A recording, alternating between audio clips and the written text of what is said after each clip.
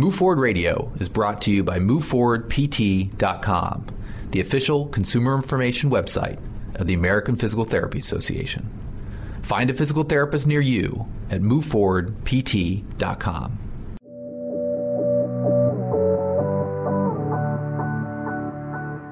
You're listening to Move Forward Radio, a podcast featuring interviews with physical therapists and other healthcare experts with advice on how you can move forward.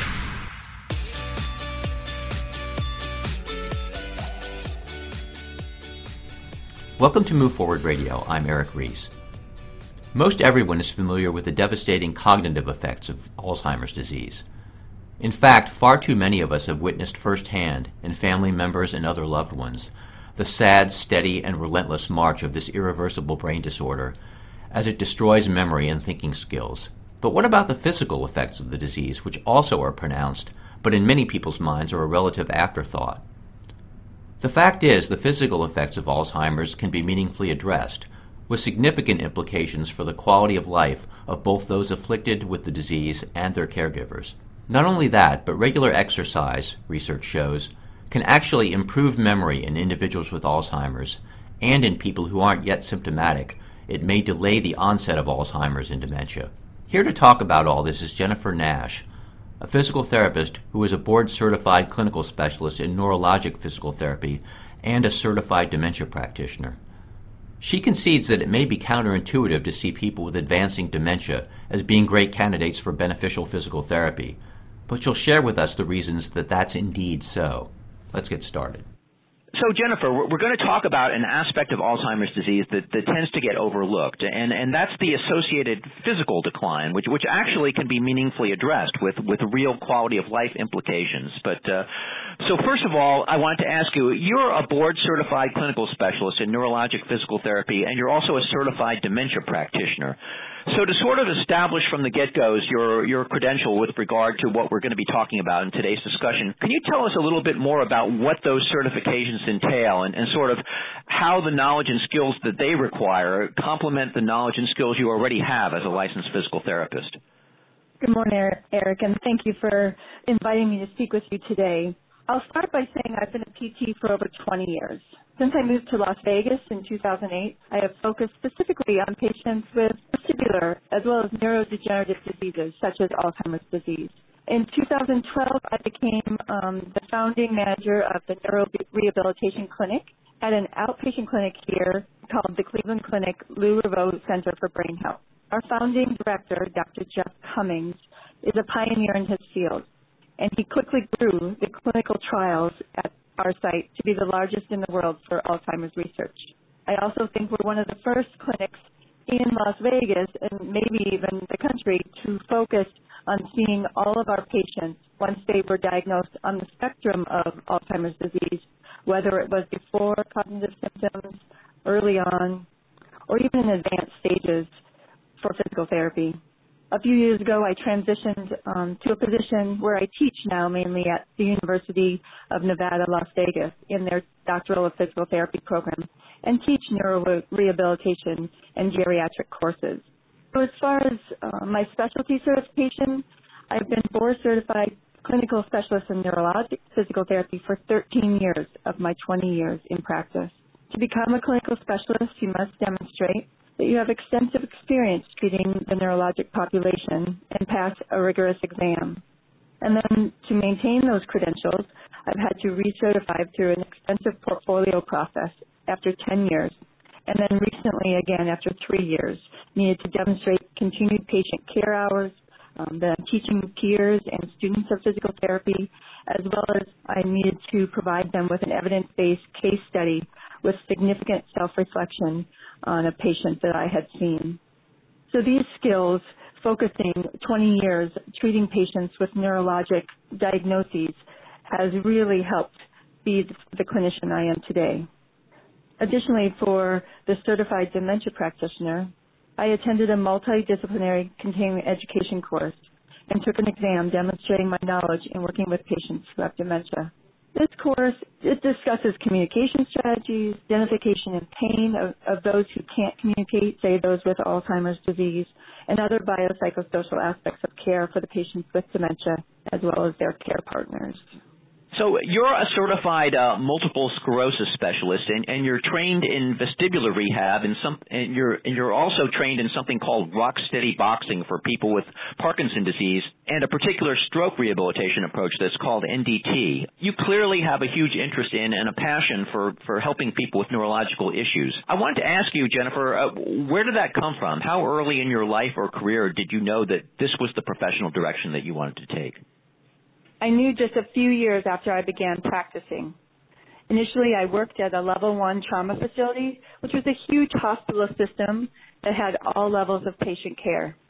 I worked in the ICU, telemetry, the ortho trauma floors, total joint center, outpatient home health, as well as inpatient rehabilitation.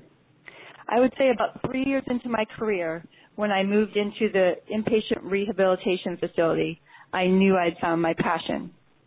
I was working with people who had significant life events occur, whether it was a stroke, an accident where they had traumatic brain injury, or even a spinal cord injury. And it immediately and significantly made an impact in me because I was able to help those lives that were changed in an instant. I felt so blessed that I possessed the skills to help them, find their way back to their lives. Now, once I arrived in Las Vegas 10 years ago, I was extremely fortunate to be able to work closely with hundreds of patients with neurodegenerative diseases, such as Parkinson's disease, Huntington's disease, multiple sclerosis, and then, of course, dementia. These patients become to have a very special place in my heart, as well as those that are caring for them. And I just always look to improve myself and search out new information to help the patients that I'm currently working with more effectively and efficiently. So I guess you could say I'm a lifelong learner. The American Physical Therapy Association devotes an entire webpage on its consumer site, moveforwardpt.com, to the subject of Alzheimer's disease, and specifically to the role that physical therapists can and ideally should be playing in helping to improve the lives of both those who have the disease and their caregivers. But I think it's safe to say that physical therapy isn't the first thing that most people think of when it comes to Alzheimer's. The tendency is to focus on the cognitive decline rather than the disease's physical effects. So can we start the conversation about Alzheimer's in particular by talking about those physical effects and how they tend to manifest and evolve over time? So physical performance degrades in many ways. Gait speed or their walking speed slows. Their gait variability or their differences in left and right steps when they're walking increases. Their leg strength or power decreases. And this gait variability and speed is actually a biomarker for fall risks. We identify that as a significant risk factor for falling. As physical therapists, we use several core measures identified by the APTA to understand who needs our help and intervene where we can. Additionally, we also use tools that we're able to understand if they are fearful of falling. And those who are less confident in their balance actually have an increased risk of falling. But research has shown us that early pathology affects the automaticity of walking. And that's why we often see changes in walking and their walking speed years before we even see any cognitive impairment. You talked about fall risk, but before we talk about the types of things that you and other PTs specifically can do to address those physical issues, talk to me about what some of the biggest dangers are of not sufficiently addressing physical decline associated with Alzheimer's disease. Obviously, falls risk is one. Are there other things as well? Well, let me just underscore falls. The biggest danger of not sufficiently addressing the physical decline that's associated with Alzheimer's disease is falls. So each year, millions of older adults, so I say that as those who are 65 and older, fall. In fact, more than 1 out of 4 older adults fall each year. But then older adults with dementia actually fall 2 to 3 times more frequently than their cognitively healthy counterparts. So this reduced gait speed and stride length really predict this falls, and specifically those in older adults who have mild to moderate dementia. So it is a significant danger. And the reason is 1 out of 5 falls actually cause serious injuries, such as broken bones or a head injury. You know, one of the most serious fall injuries is a broken hip, and it's hard to recover from a hip fracture.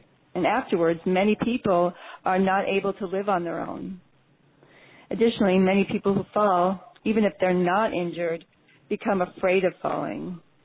And this fear may cause a person to cut down on their everyday activities.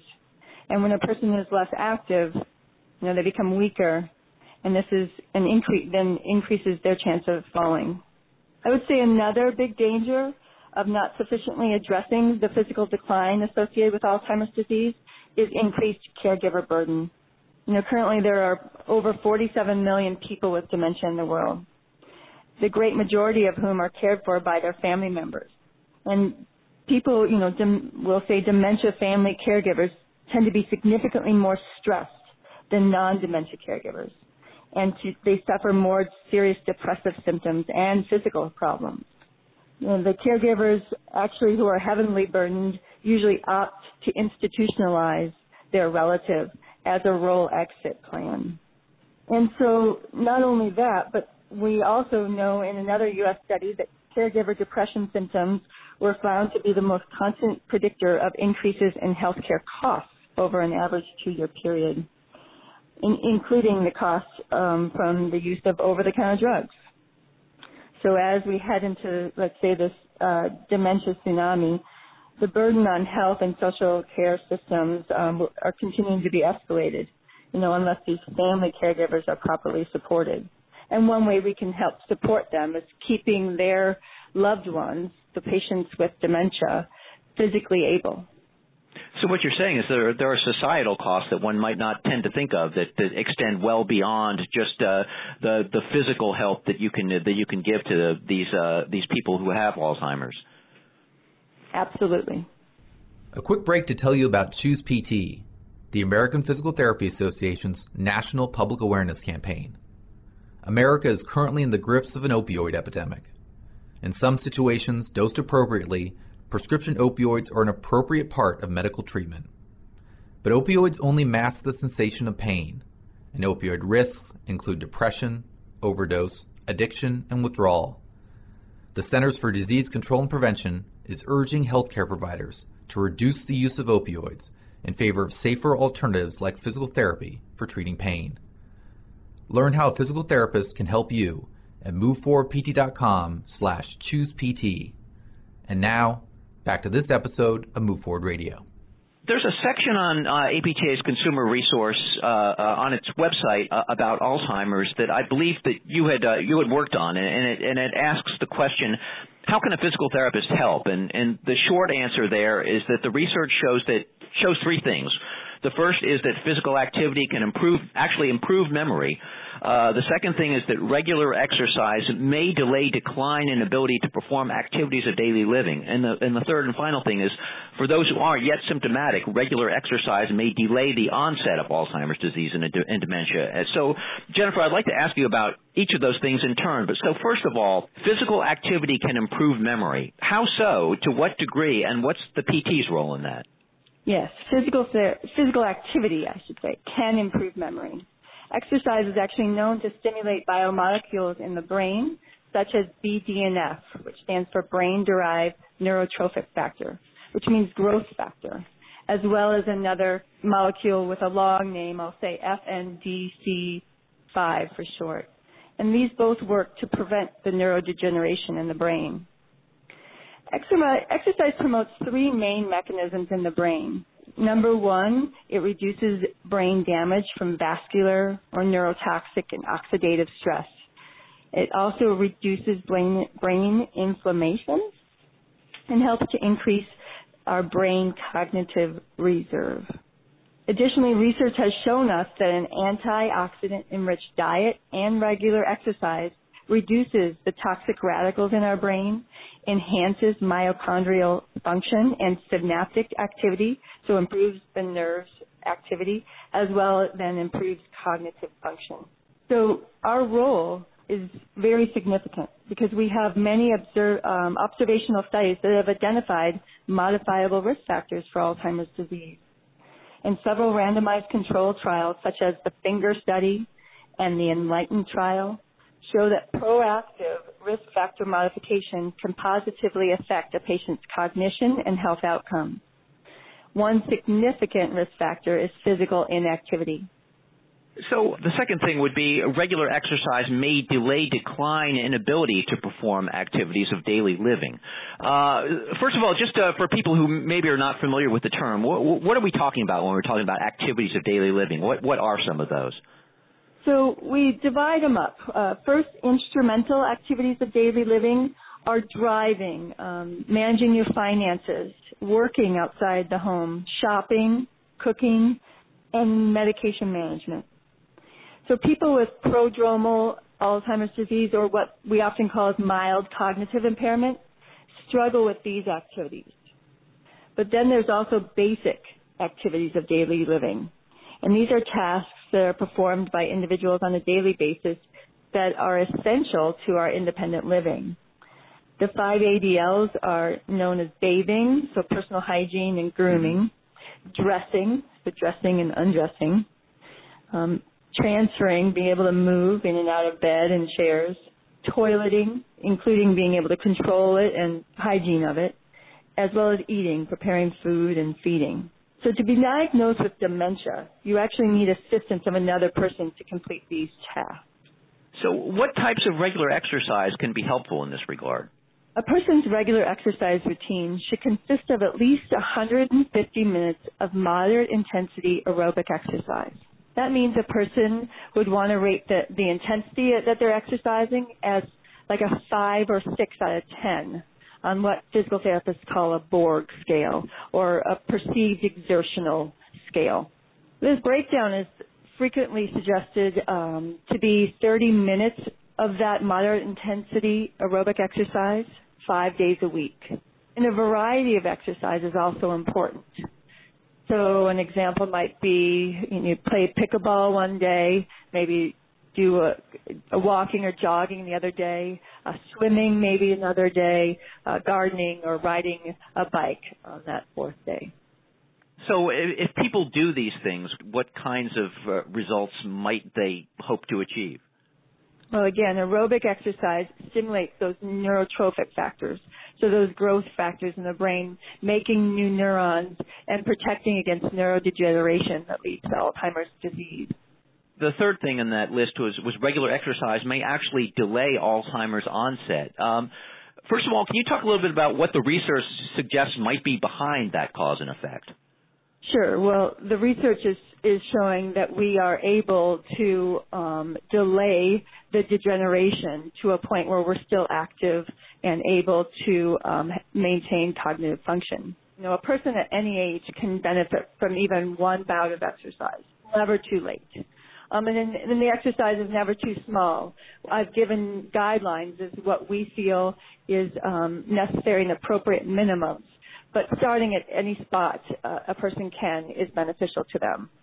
And then it's our role as a physical therapist, to really be here to access and assess their movement and be able to help them set realistic and challenging goals to optimize their quality of life. Can you talk a little bit about the role that you play with the caregivers? I mean, what I'm thinking when you're talking about all this is these are we're talking about people who have some cognitive impairment. How much more difficult does that make your role as a physical therapist in terms of things that PTs normally deal with patients, which is in terms of patient understanding of what they're being asked and patient compliance with the exercise you're prescribing and so on? How does all that work with someone who has a degree of dementia in terms of working with their caregivers and others to ensure that they get the physical results that you're looking for from physical therapy? Yeah, that's a great question. And that can be challenging at times for sure. We definitely encourage earlier referrals to a physical therapist so that we can work with a patient before significant cognitive impairment is occurring. And we'll work with them and their caregiver to make sure not only that they're doing aerobic exercise, but balance and flexibility, as well as strengthening. But then how do you implement those programs? It oftentimes takes that caregiver or care partner to participate as well.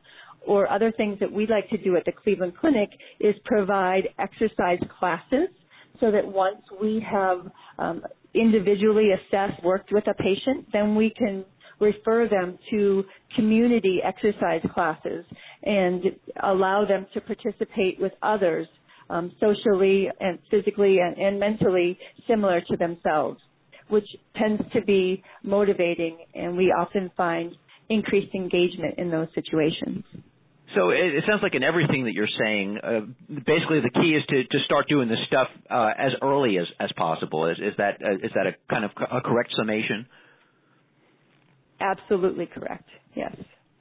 Jennifer, I'm wondering, you've been doing this for a long time. Can you perhaps share a couple of stories about the ways in which you or other PTs who you've observed were able to make a sort of a significant impact on the lives of people with Alzheimer's and perhaps their caregivers as well, and sort of help improve their quality of life in a way that was meaningful to them and gratifying to you? When you ask that question, immediately one lady comes to mind, and her name is Bibi. She was a lovely 85-year-old school teacher from New York. We're treating her here in Las Vegas. Her daughter actually brought her to us because she was falling. She spent her days at a memory daycare center and while her daughter was at work, and was reported to often sit for hours on end. We had to be a bit creative with her to motivate her to move. But once we realized how much she loved baseball, it was actually quite easy to get her engaged. You could often see us simulating a tense game tied in the ninth inning to get her moving. She stopped falling after physical therapy intervention and increased her spontaneous physical activity, which all made us quite emotional. Her daughter was so grateful that she felt like her mom really perked up again and was able to be more interactive with her environment. And then Robert, I need to talk about Robert because he was a special guy too. He's a retired police officer. We often endearingly called him our gentle giant. He was larger than all of us at the clinic, nearly 7 foot and like 300 pounds, with significant perceptual deficits. But he worked so hard every session because he wanted to be stronger for his wife. They struggled at home, but they worked well as a team as best they could. We helped keep them both safe, through the stages of dementia and educated them along the way on either special techniques or assistive devices to make their lives easier at home.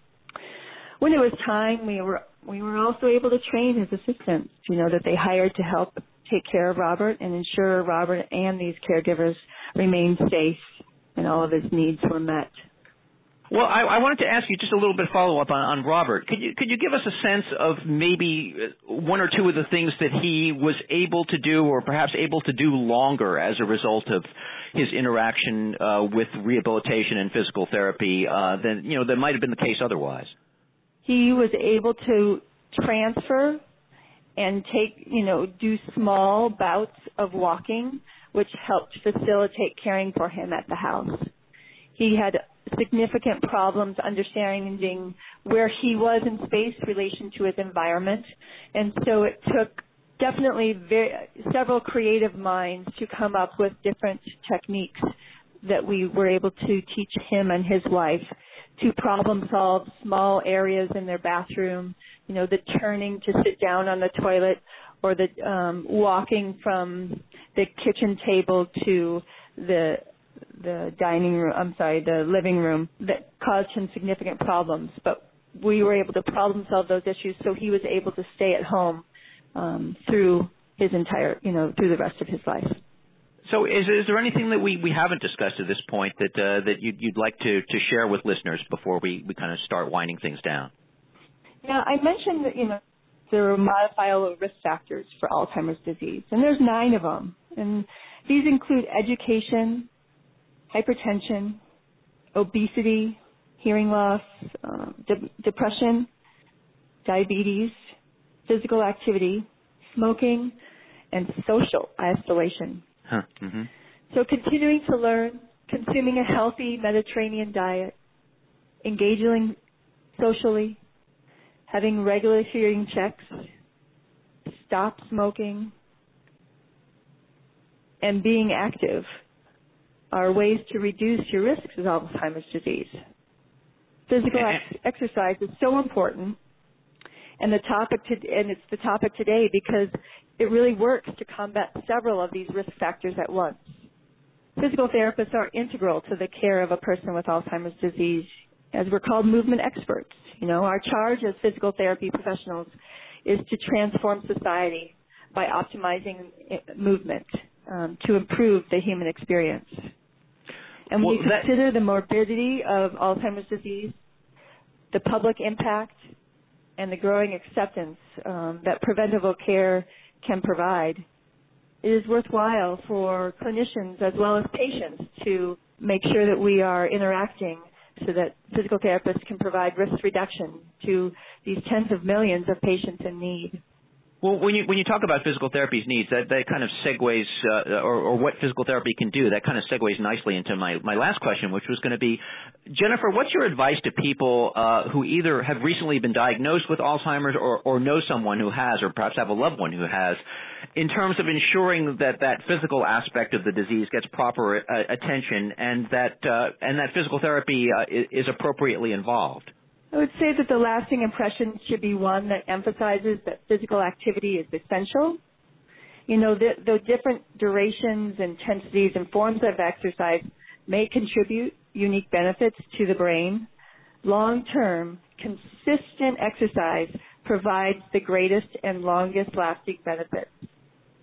Individual persons with individual limitations to the type of exercises they can do and possibly restricted by age or mobility may occur, but that's what physical therapists are best suited to help with.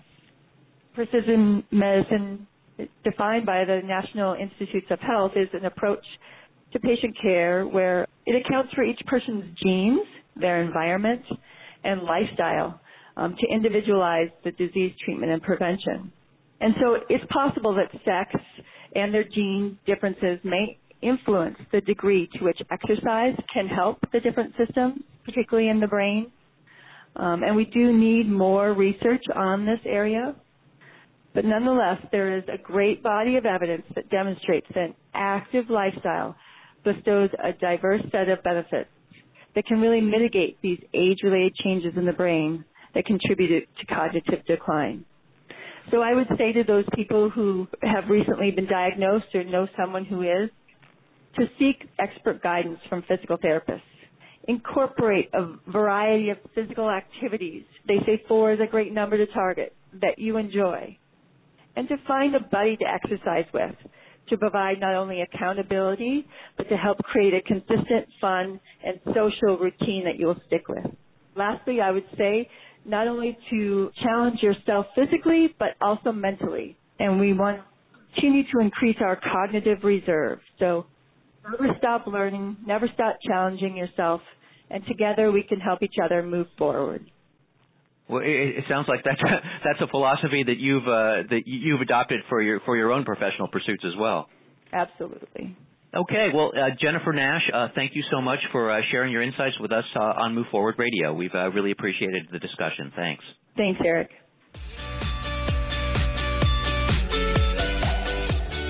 You've been listening to Move Forward Radio. Insight from our guests is for informational purposes only and should not be used as a substitute for individual treatment by a medical professional. Subscribe to our podcast on iTunes or find previous episodes at moveforwardpt.com. Move Forward Radio is brought to you by moveforwardpt.com, the official consumer information website of the American Physical Therapy Association. Find a physical therapist near you at moveforwardpt.com.